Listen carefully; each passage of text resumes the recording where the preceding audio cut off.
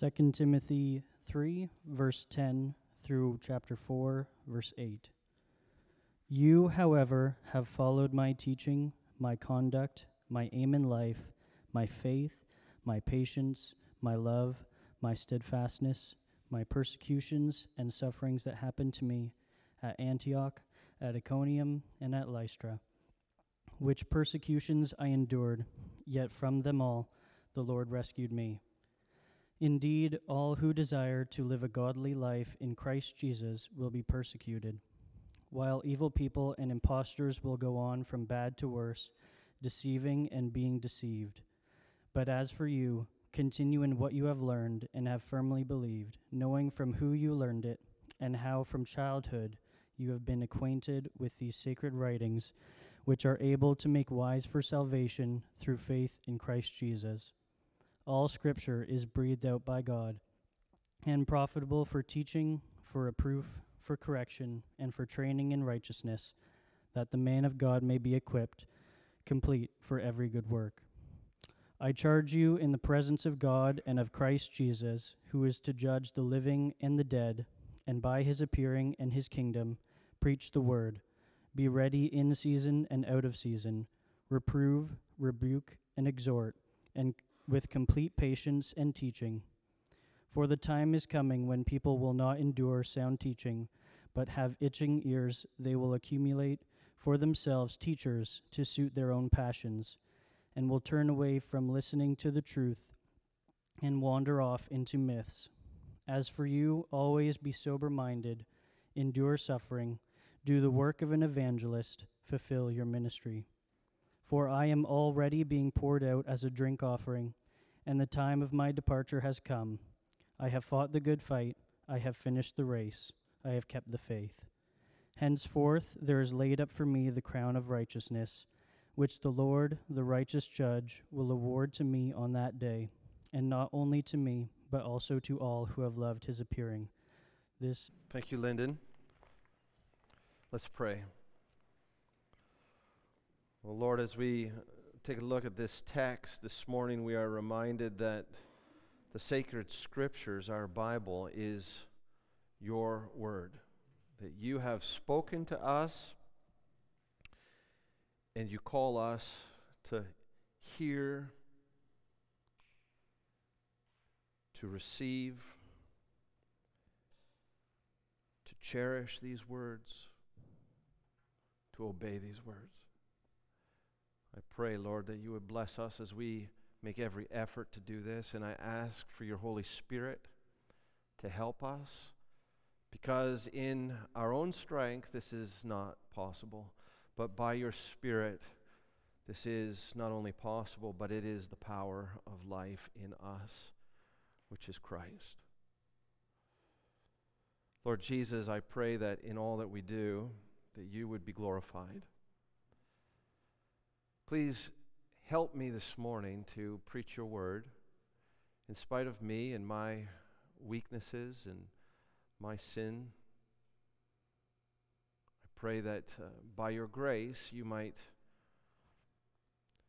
take my feeble attempt to share your word and by your Holy Spirit implant it in our hearts. I pray these things in the name of Jesus. Amen.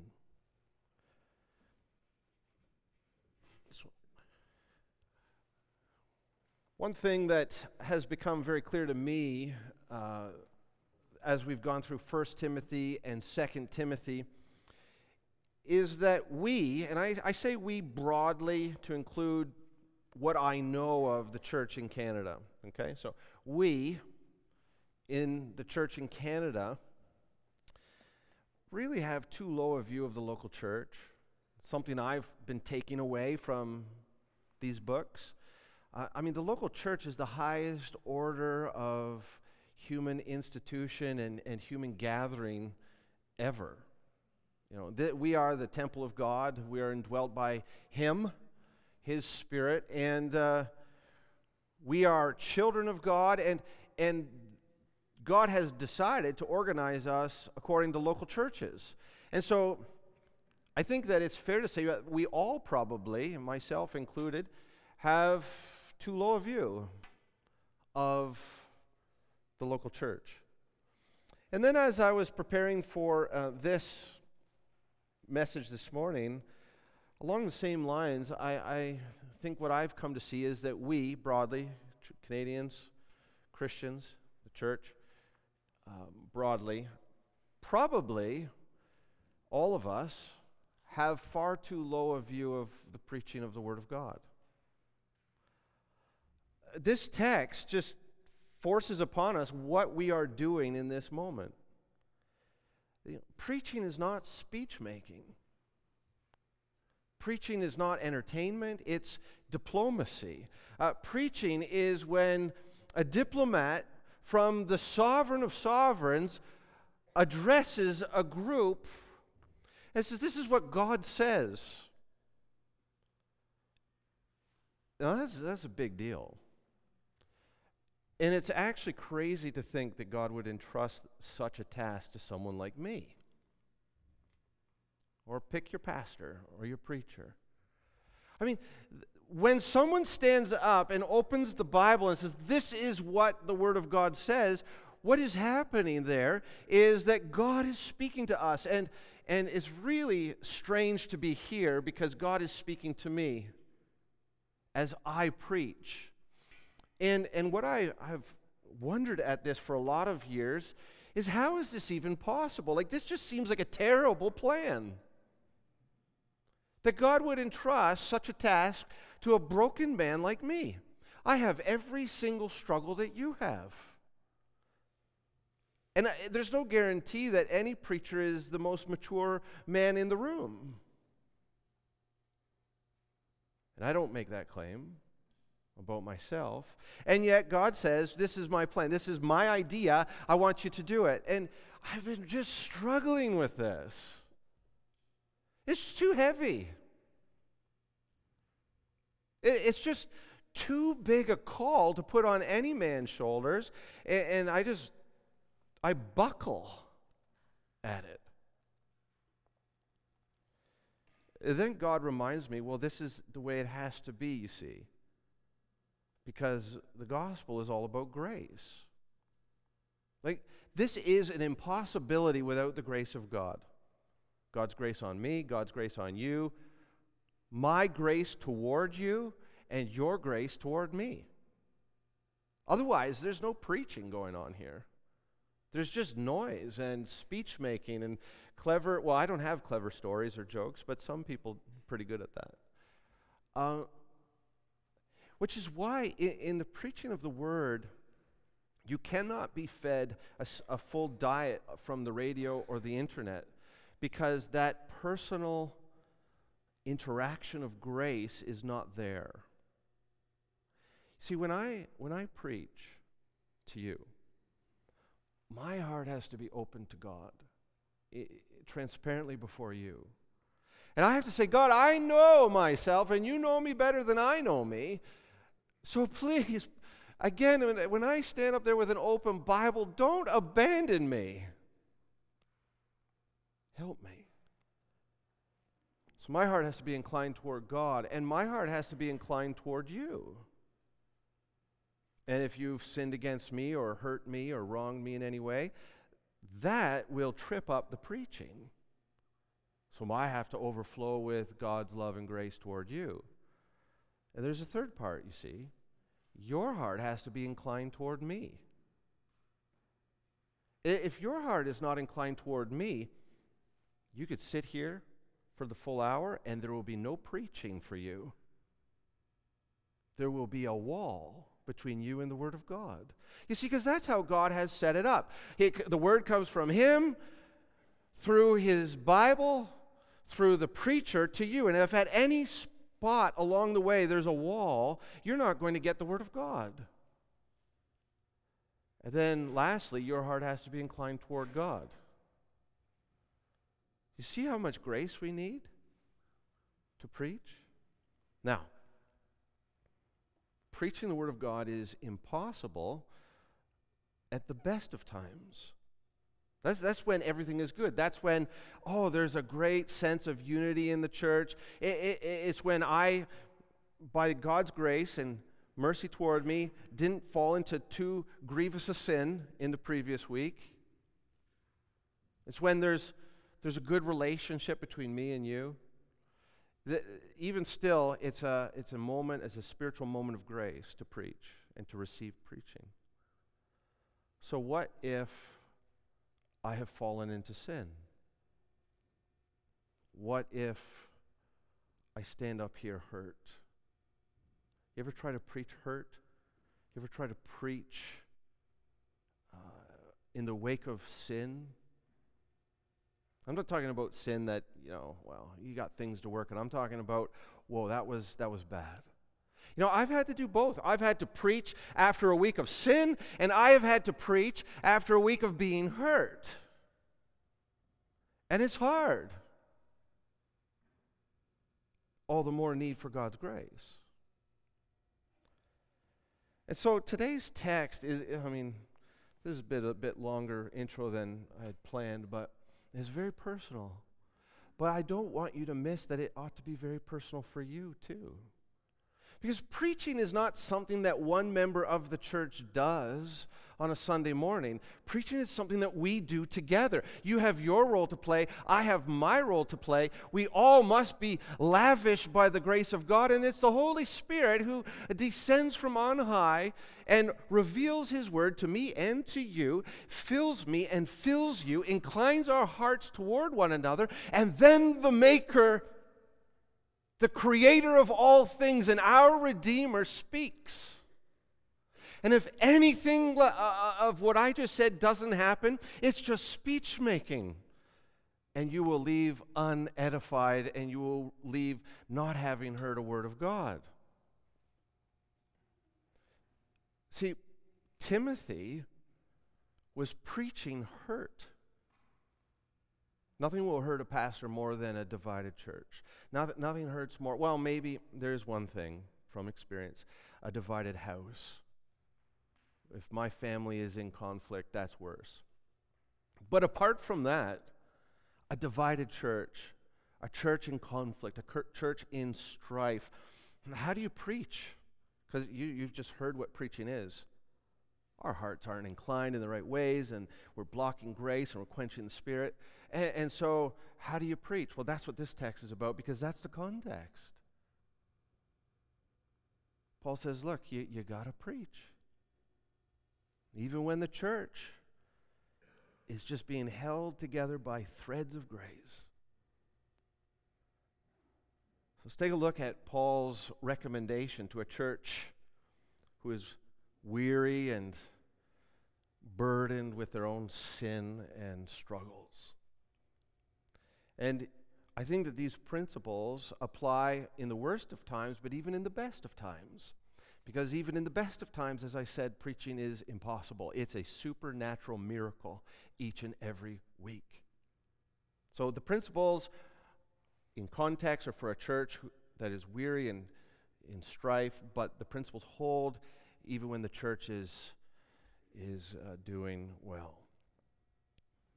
The text today can be divided into 3 parts, and so, really 5, but 3 main parts. And you have sort of the very beginning, or the very beginning and the very end, which go together as one part. And then just right inside of those 2 parts, you have another 2-part part, or 2-section part, and then in the middle is the climax, which is all about the main command and the instruction that we're going to look at. So in 2 Timothy chapter 3, verses 10 and 11, that's at the beginning. And then you go to chapter 4, verses 6 and 8. Paul is trying to help Timothy in his preaching ministry by putting himself forward as an example. He says, look, just follow my example.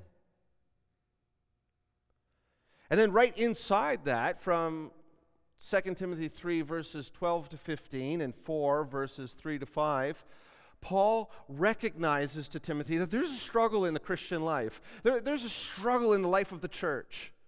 So you cannot expect, Timothy, that every time you stand up in the pulpit to deliver the Word of God, that everything's going to be good in your church, or that everything is going to be good in your own life. So let's just acknowledge the truth and get to the point, which is the middle part, which runs from chapter 3:16 to 4:2, and Paul says this is the central call of the church. And we'll see why we believe this is central. This is the central call of the church. No matter what you're going through, whether you're preaching in the wake of sin or whether you're preaching hurt, you got to preach. Preaching is the central call of the church. That's not to say that the other things are not as important. Central doesn't mean more important. It just means without preaching, there's no center to the church. So everything the church does, all these instructions are important. I don't want to begin to rank them, but central to the life of the church is the preaching of the Word. Let's take a look at these three sections. So the first section, Paul puts himself forward as an example to be emulated. He says, look, follow me, do what I do, imitate me. Let's take another look there at chapter 3, verses 10 to 12 to begin, or 10 to 11, sorry. You, Timothy, you followed my teaching, my conduct, my aim in life, my faith, my patience, my love, my steadfastness, my persecutions and sufferings that happened to me when I was at Antioch and Iconium and Lystra. Oh, you know the persecutions that I endured. Yet from them all the Lord rescued me.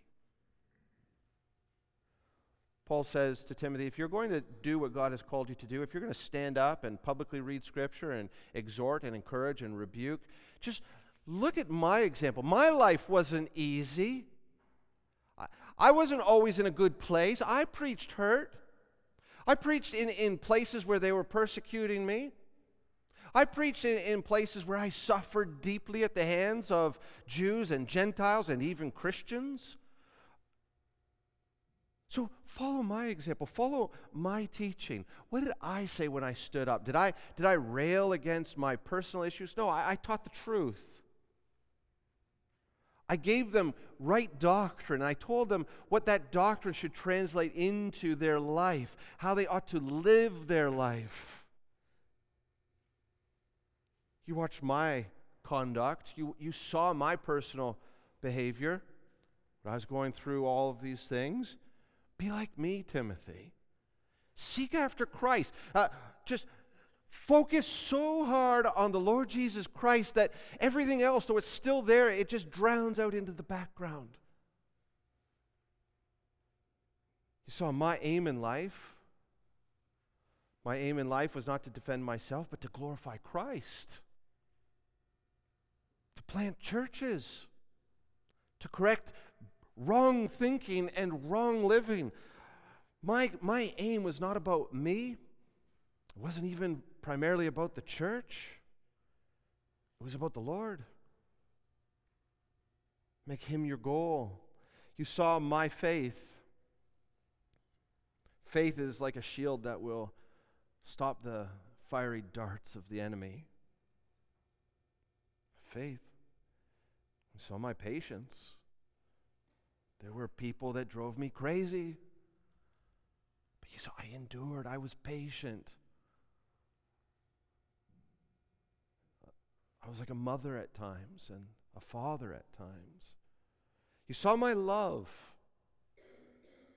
I didn't come with a money-making scheme. I wasn't trying to be powerful. I wasn't trying to be popular. I wasn't trying to be rich.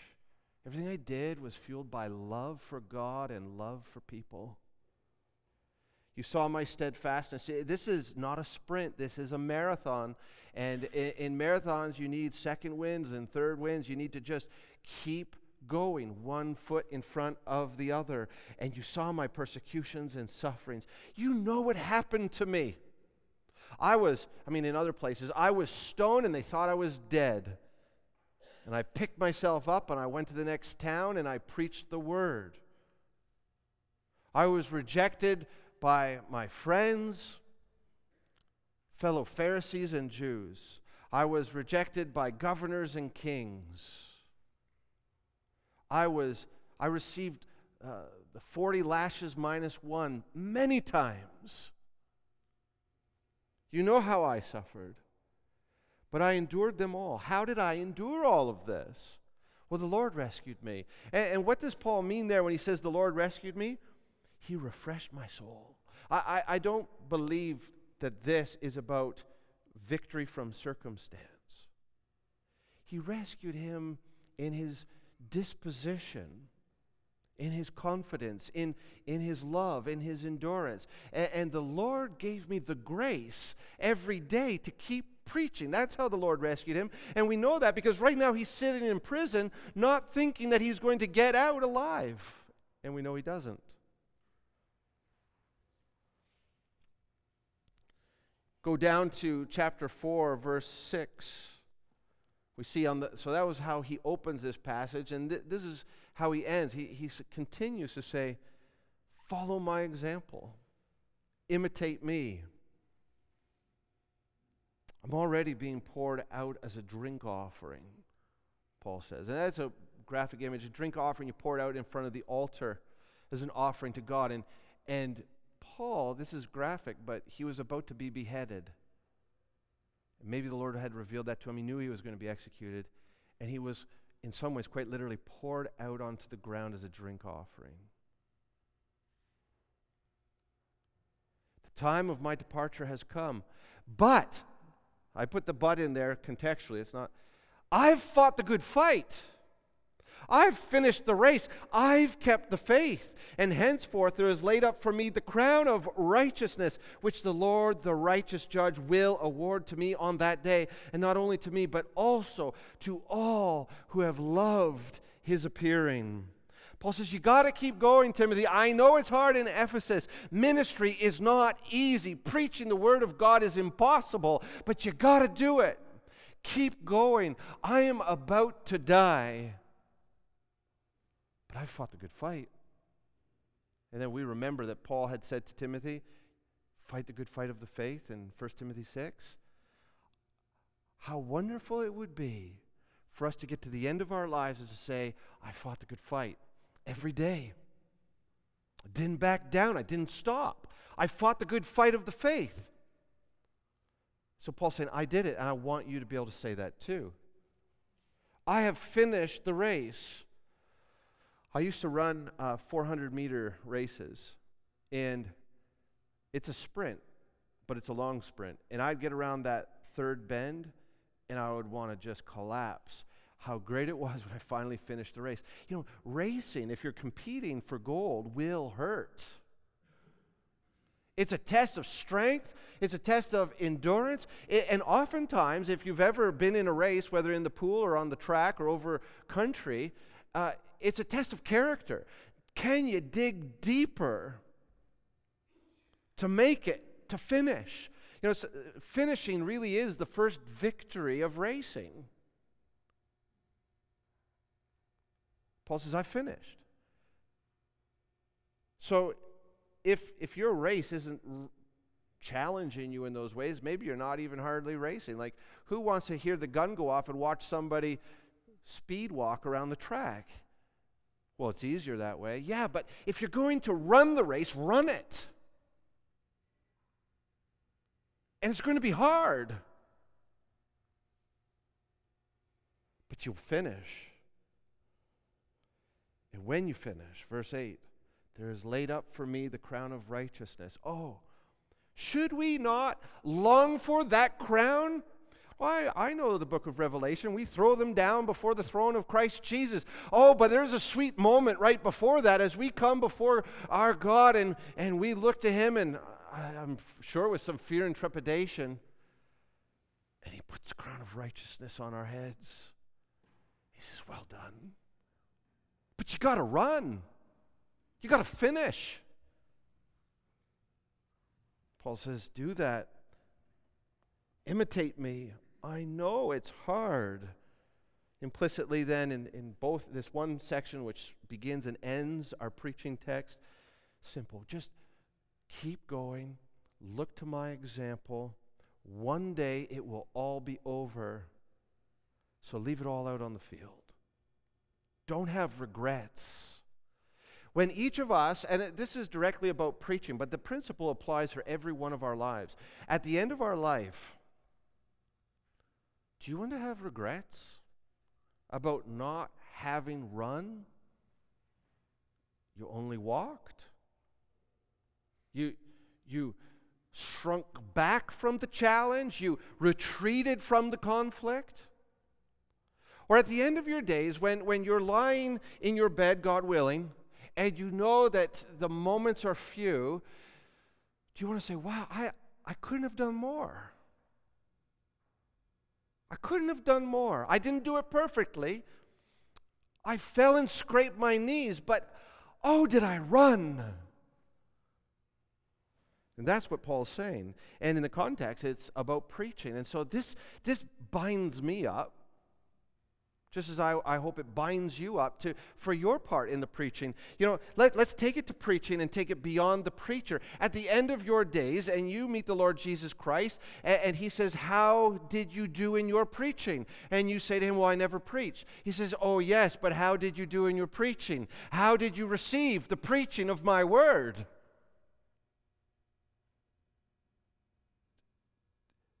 Did you open yourself up to the preaching of God's word, or did you let the weaknesses of the pastor and the preacher get in the way of you hearing from your God? Did you dig deep and say, you know what? There's nothing more important in my week than to be at church on Sunday morning so that I can hear from God. Is this the high point of your week? Or is it something that you fit into your week? This is when God speaks. If God said to you, I have an audience, I would like to talk to you at this time, would you be there? That's what this is. So at the end of your days, whether you ever stand in a pulpit, how was your preaching? Was your heart inclined to God? Was your heart inclined to the preacher, me or anyone else? Did you come to hear from God? Did you bathe yourself and the preacher in grace?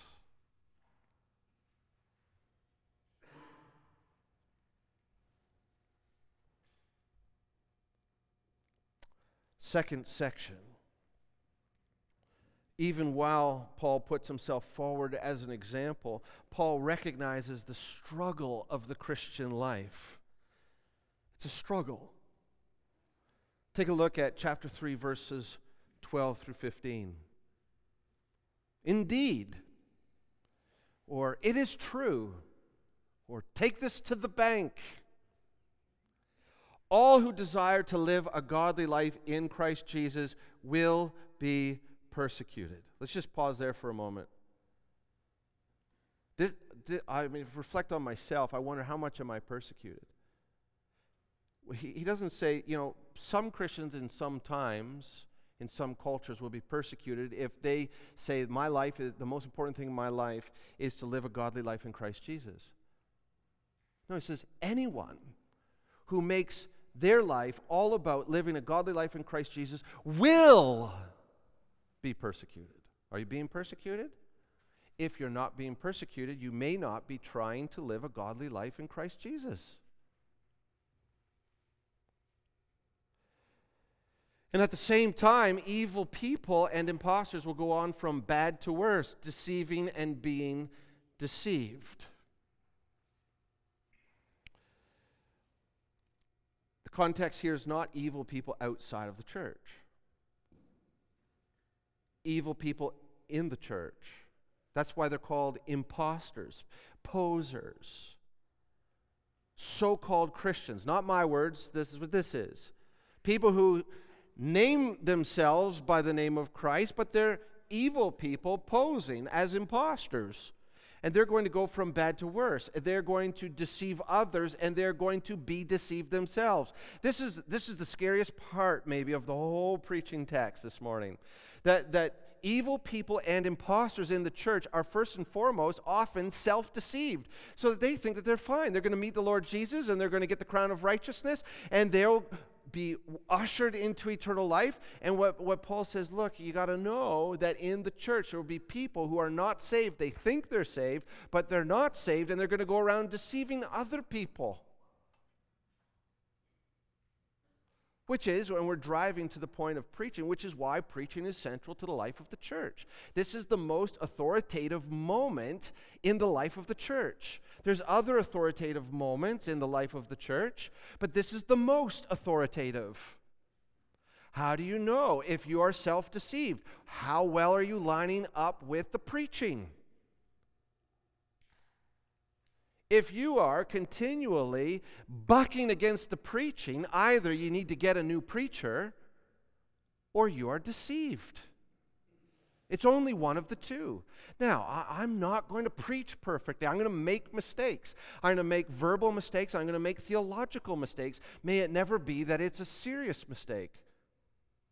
And there's a system of checks and balances. First and foremost, the elders who are listening to my sermons, who will address any error or heresy or blasphemy. And if you feel that you hear error or heresy or blasphemy, you go to them. But this is frightening, right?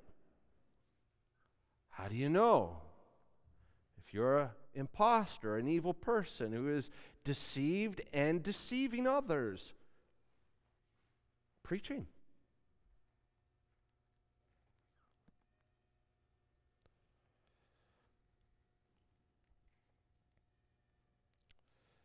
But as for you, verse 14, continue in what you have learned and firmly believe, knowing from whom you learned it, and how from childhood you have been acquainted with the sacred writings, which are able to make you wise for salvation through Christ Jesus. Now this, I don't know that this would be self-evident the way I'm about to interpret this, but from a decade of preaching, I feel I understand this in a deeper way. Do you know there are times where, especially in seasons of conflict in the church, self-doubt creeps in to the preacher? I go home on Sunday afternoon and I am tormented by memories of the sermon. Did I get that right? Was my tone okay? Was I too harsh? Was I not challenging enough? Was my application actually rooted in the Scriptures? Was I wrong? And so Paul here says, look, as for you, just draw close to the Word and let that be your assurance. Look, this is what you've learned since you grew up. Let that be your assurance. Remember who taught it to you. And he's thinking about his mother and his grandmother and Paul. You're not alone. The things that you've said are in correspondence with what your mom has told you, what your grandma has told you, what I have instructed you. And you have been made wise for salvation because you, Timothy, and I've affirmed it by laying hands on you, have affirmed that you love the Word of God. And you may not get it always right, and you go back to 1 Timothy, always work on your preaching so that people may see your progress, but you love the Word of God, and you are willing to die for the Word of God, so be assured. That's what that's all about. As for you, there's evil people and imposters. That's not you, Timothy. Now, may it be that every pastor, though, wonders if he is an evil person, an imposter who is self-deceived and deceiving others. If the pastor, the preacher, never wonders that about himself, he's a dangerous man. I do worry about that, about myself. And I've talked to other preachers who say, you know, one of my prayers is one of my closest pastor friends, I won't name him, but he has said this to me, you know, sometimes I just pray, because we've talked about this nagging problem as a preacher, trying to do the impossible, sharing the Word of God. He says, you know, sometimes I just pray, Lord, even if I'm not saved, through my words, would you save the people that are listening? Now that's a preacher that you can sit under. Even if I'm not saved, Protect the people from me. That's my heartbeat for you.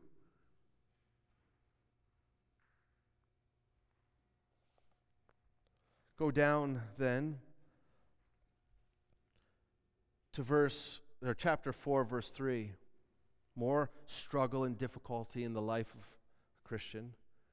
The time is coming when people will not endure sound teaching, but having itching ears, they will accumulate for themselves teachers to suit their own passions, and they will turn away from listening to the truth and wander off into myths. You know, when the church is not receiving the preaching, as a preacher, what's wrong? Is it me, Lord? Why are so many people up in arms about what I said? Well, Paul says, the time is coming, and it's now here, when this is going to be a reality. People don't want to know what God says. You know, God can be harsh and severe. And God can also be gentle and kind. He's a God of judgment and wrath and a God of grace and salvation. And if you're going to rightly divide the word of truth, if you're going to preach the whole counsel of God, not everybody's going to like it every week. Especially if they have a low view of preaching. Especially if they have a low view of the Word of God, and if they have a low view of the local church. Well, you can't please them. And they're going to find somebody who says what they want to hear. I can't promise you that I'm ever going to tell you what you want to hear. It's not my job. That's not what I've been called to do. I'm to die to myself and to die to you before God when I preach, and God willing, by some act of grace and a supernatural miracle, God will speak to you, even through me. Well, I shouldn't be surprised then, though, if there are some who don't want to hear what I have to say. People will wander off into myths. They don't want the God of the Bible. They don't want the truth of the Bible. Did you notice how in both of those there was that movement, as for you in the first part and as for you? Well, which I'll get right to right here. I guess I haven't got to there yet. Verse 5, as for you. So some people will wander away. They don't want to hear what you have to say, but as for you, always be sober-minded.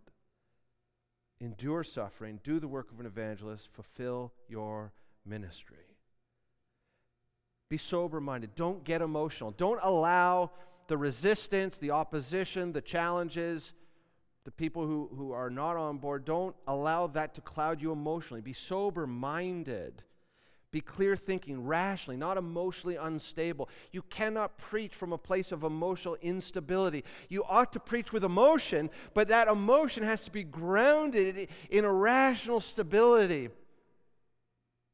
It's really hard some weeks. Be ready to endure suffering. It's going to be tough to preach. So be ready. Be ready to do the work of an evangelist.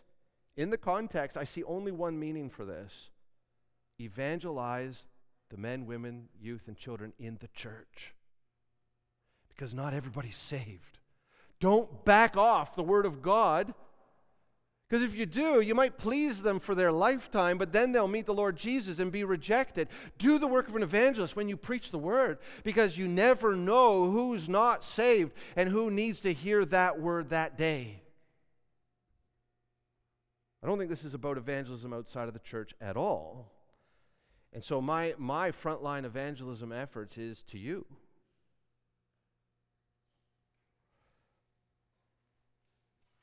And then he says, fulfill your ministry. Fill it up. It's the same thing that we said before. Finish the race. Do it. Finish. No matter what. This brings us to the central exhortation of the section, of which all of these outer flanks are pointing to, which is 2 Timothy 3:16 to 4 verse 2.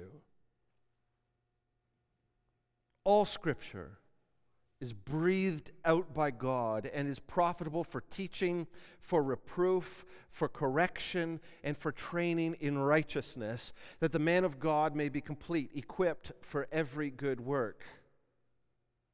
I charge you, in the presence of God and of Christ Jesus, who is to judge the living and the dead,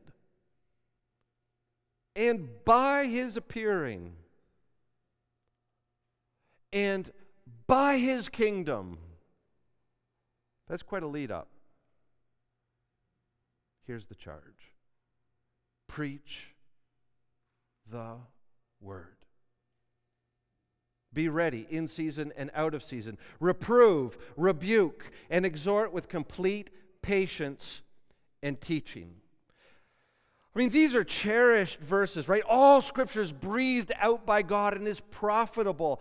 If we want to be biblical Christians, if we want to be Christians that are pleasing to God, the Bible's our curriculum. It's the Bible, which is why, if you want to measure the preaching any given week, the measure of the preaching is how closely was it aligned to the Word of God. In anything that a preacher says, any distraction from the Word is not actually that helpful, though it might be entertaining. So did the words of the pastor help to bring into sharper focus the words of God? That's the only measurement of evaluation that matters.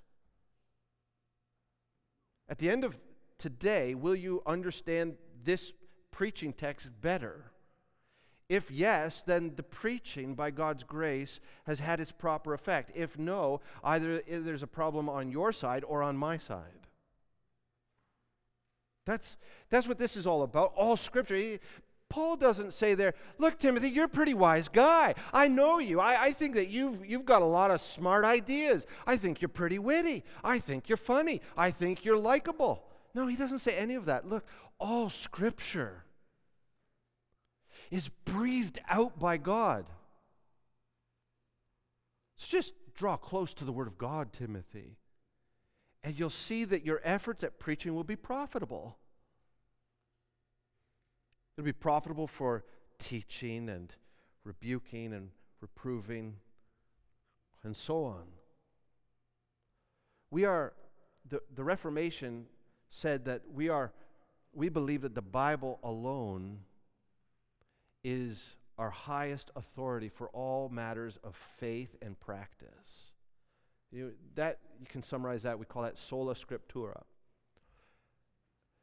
At South Shore Church, then, we believe that the Bible is inspired by God. That's what it says. It's breathed out by God. It's infallible. There's no errors in the Bible. So if you come up to an apparent contradiction or an error, then you're just not understanding it. It's supreme. It's the highest authority, which means may it never, ever be said, I know that the Bible says this, but I'm more comfortable with that. No. What does the Bible say? That is what we will endeavor to be and to do. Especially when it makes us uncomfortable. Not even when, especially when it makes us uncomfortable. That's what we're going to do, because this is breathed out by God. It's supreme. It's sufficient. It's all we need. We don't need any other self-help books or, motivational speaking. All we need is the Word of God. It'll tell us everything we need. It's profitable for teaching. It's going to instruct us in the truth. It's profitable for reproof. Reproof means that the Word of God will point out error in both the things we believe and the things that we do. That's not comfortable. If you get through a calendar year without ever being reproved by the preaching of the Word of God, there's a problem.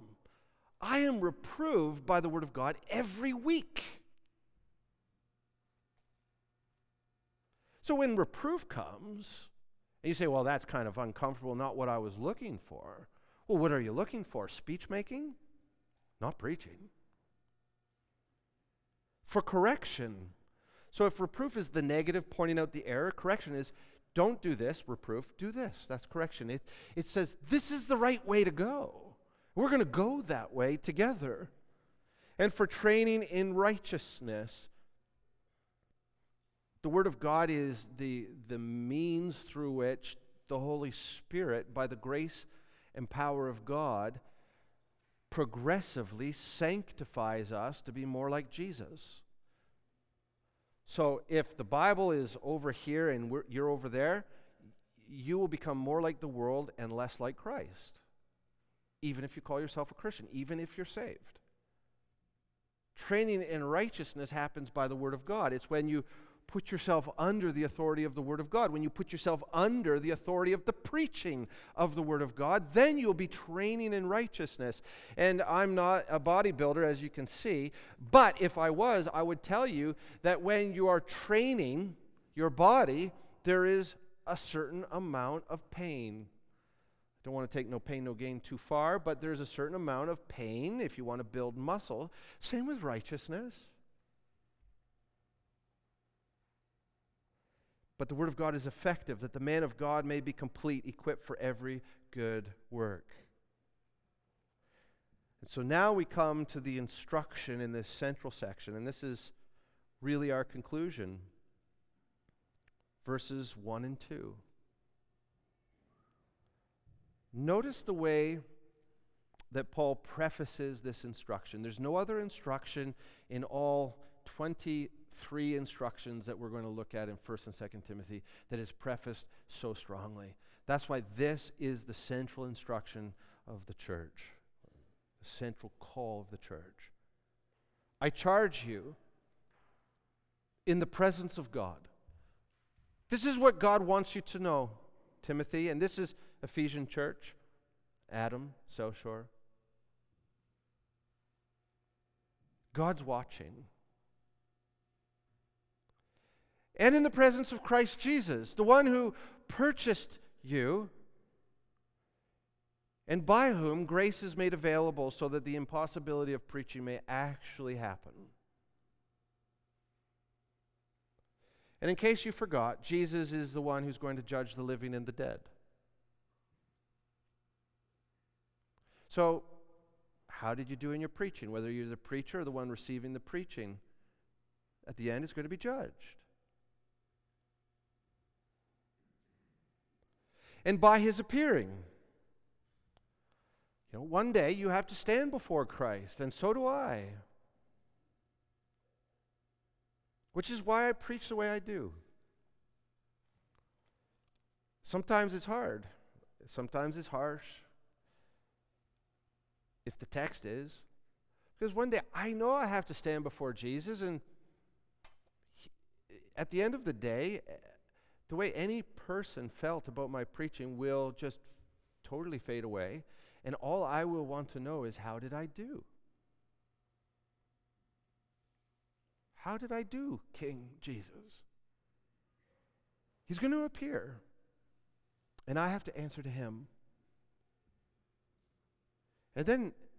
And His kingdom. This is a bit subtle. But remember the crown of righteousness that is coming at the end of this passage. Eternity, eternal life, the new heavens and new earth is structured hierarchically. And there is a judgment of works. Now, there's also a judgment of grace, right? So the great exchange, He takes our sin, He gives us His righteousness. That's our entrance to the kingdom. But then after that, there's a judgment of works. And that judgment of works is not an entrance exam, but it's a placement exam. Where are you going to be placed in the kingdom?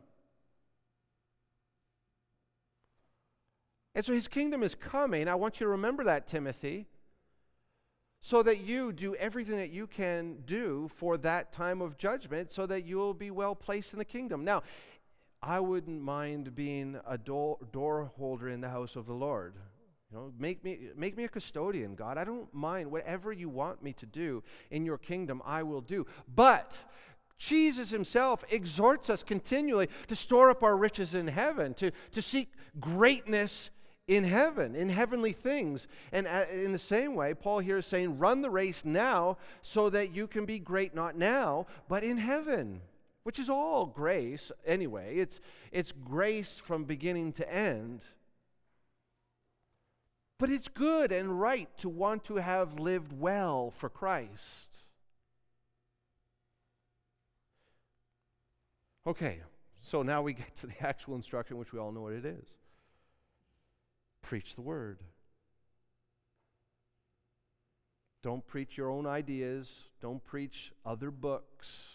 Don't preach funny stories and anecdotes. Don't preach jokes. Don't preach your opinion. Now, when I say opinion, I'm not talking, of course I have to have an interpretation. I'm talking about, that's my preference, that's my opinion. No, come to your best understanding of the text, then preach that. Preach the word. In season and out of season. What does this mean? Well, I think it has two meanings, maybe more, but let's start with the preacher. Sometimes I'm in season and sometimes I am out of season. And if you walk with me long enough, you'll be like, oh man, you're out of season. Go on a holiday or something. But week by week, this is true, but then longer seasons. There's seasons where, oh man, God is just right there. And there's other seasons where, where is God? I got to preach whether I'm in season or out of season. And it's the grace of God that carries me through those times when I'm out of season. Whether it just be a distancing, whether it be a conflict that I'm wrestling through, whether it be a sin issue, whether it be conflict in my home. It doesn't matter. There's so many different ways I could be out of season. But I still got to preach, unless I disqualify myself, at which time I got to be shelved. But if I haven't disqualified myself, and I'm just out of season, I still got to preach. And then there's times where I'm in season. Oh, that's sweet. It's just dynamic, and I feel, I can feel Him just pouring His grace into me. I've preached in both in season and out of season, even at South Shore already.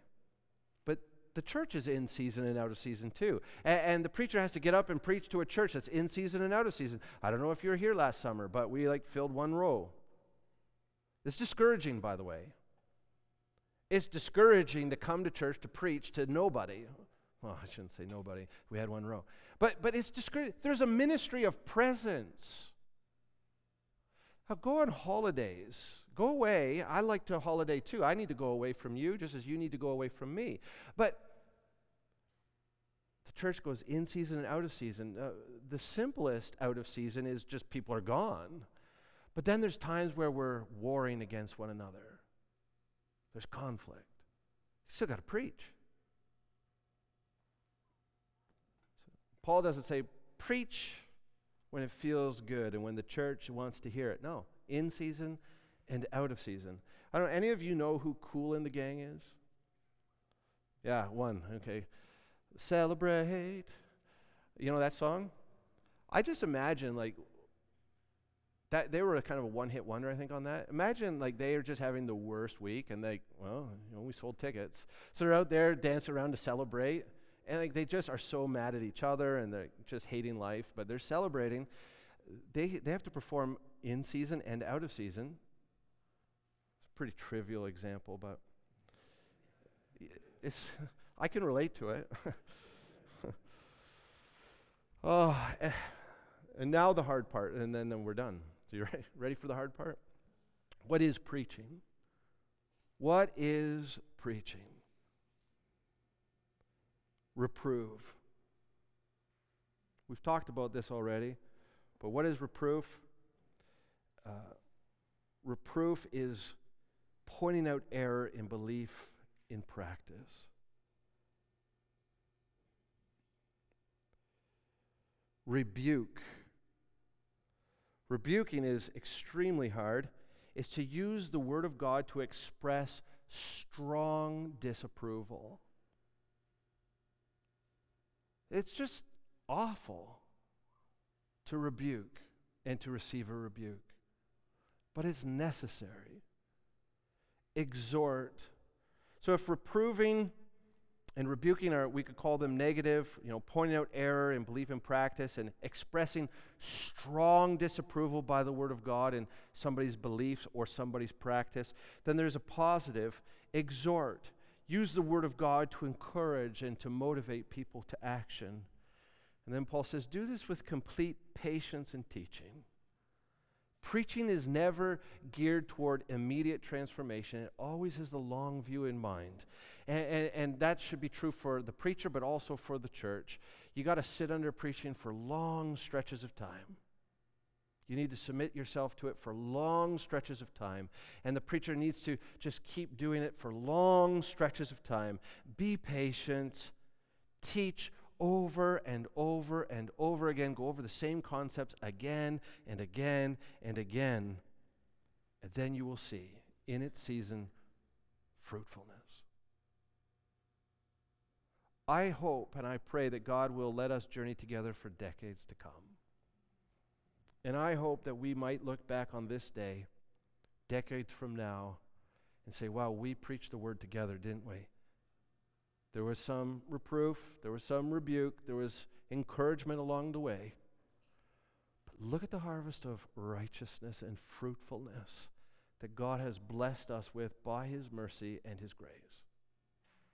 So I end how I started. Preaching is an impossible task. I am not up for the challenge. But by God's mercy and grace, this is His idea, not mine, right? I would never come up with this idea. Why not just open the heavens and preach directly? But this is the way He has structured the church. He's going to pick a sinful man struggling with his own weaknesses and issues, and through that man, He's going to speak. May our preaching never become speech-making, but preaching the Word of God for His glory and for the building up of the church. Let's pray.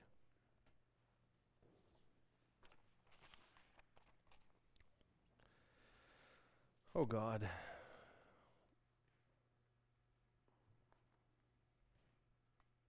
help us in our preaching.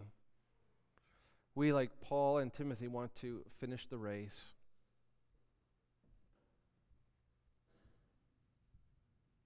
We want to fight the good fight together. I pray that you would bless us with endurance for this race, that you would produce in us a harvest of righteousness. In Jesus' name, amen.